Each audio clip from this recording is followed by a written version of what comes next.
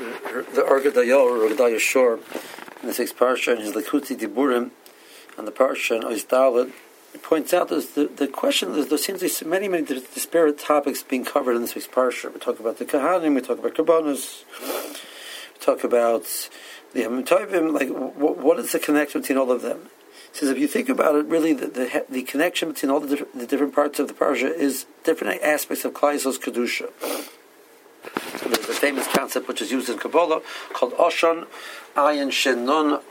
Ayin stands for Olam, Shin stands for Shana, and Nun stands for Nefesh, which means there are expressions of things which take place in the world of the Nefesh of the person, in the Shana, which is in the world of time, and Olam is in the world of in the idea of place. So the parsha talks about expressions of Klal Yisrael's Koach of Kedusha as expressed in the world of Nefesh. The Kahanim have a special Kedusha. There's a mitzvah of Klal Yisrael. The Kohen Gadol has a union of Kedusha. There's a concept of Klal Yisrael's Kiddush Hashem. Mikdashti b'Seifer Bnei Yisrael. The expressions of amongst Klal Yisrael creates elements of Kedusha. There's a Kedusha of Zman, of Shana. The different Zman, the different Yamim Tovim express elements of Kedusha. And then there's Kedusha of what we call Olam. It's the parsha of the Neiris, the parsha of the Lechem HaPodim, the Machna Yisrael, the Machna that only one woman was Mazana. All those are the Hetzeas and Makala. We remove the Makala from amongst Klal Yisrael. That the Machna of Klal Yisrael, the expression of Klal Yisrael in the world, not the individual person, but Klal Yisrael, as it's being expressed in the world, expresses elements of Kedusha. I think just that this Nakuda itself, that's Klal Yisrael's. If we look at ourselves as the idea of how Kodesh I am, how my neshama is doing, etc.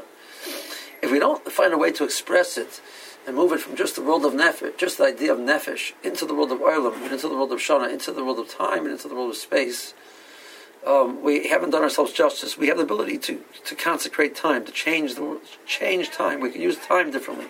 Time becomes valuable. Chai Yisor, these were the Chai. She was born by Yomim. So the Forshim say that we come to Olam Haba. We don't just come with a nefesh. We bring our days with us. We bring a concept of time to Olam Haba. All the days that we use properly, all of this man that we use properly, that becomes our Zman, and we can bring it to Olam Haba with it. It's our Zman, and it seems to me we can do the same thing with the world of Olam. We talk about the deal when Mashiach comes, all the Bate Knesiyas and the Chutzars will be transported to Eretz Yisrael. We've created a Kedusha on a place. That Kedusha becomes a reality, and we take it with us. It's transportable. We can change an item. It's not just we did good things there, but the item changes. The food that we consume, there's a Kedusha which you put into the food. So that if you want to take it a step further, we impact relationships. We impact the nefesh also. We can change a person. There's so many things. We limit ourselves to just thinking about us, whether we're getting bigger, we're getting smaller. We don't think about the concept of the power of impact that we have on the bria around us. And that's, I think, the expression of the Parshas Emor is this ability that we have ability to impact Kedusha in all different realms. Have a good Shabbos.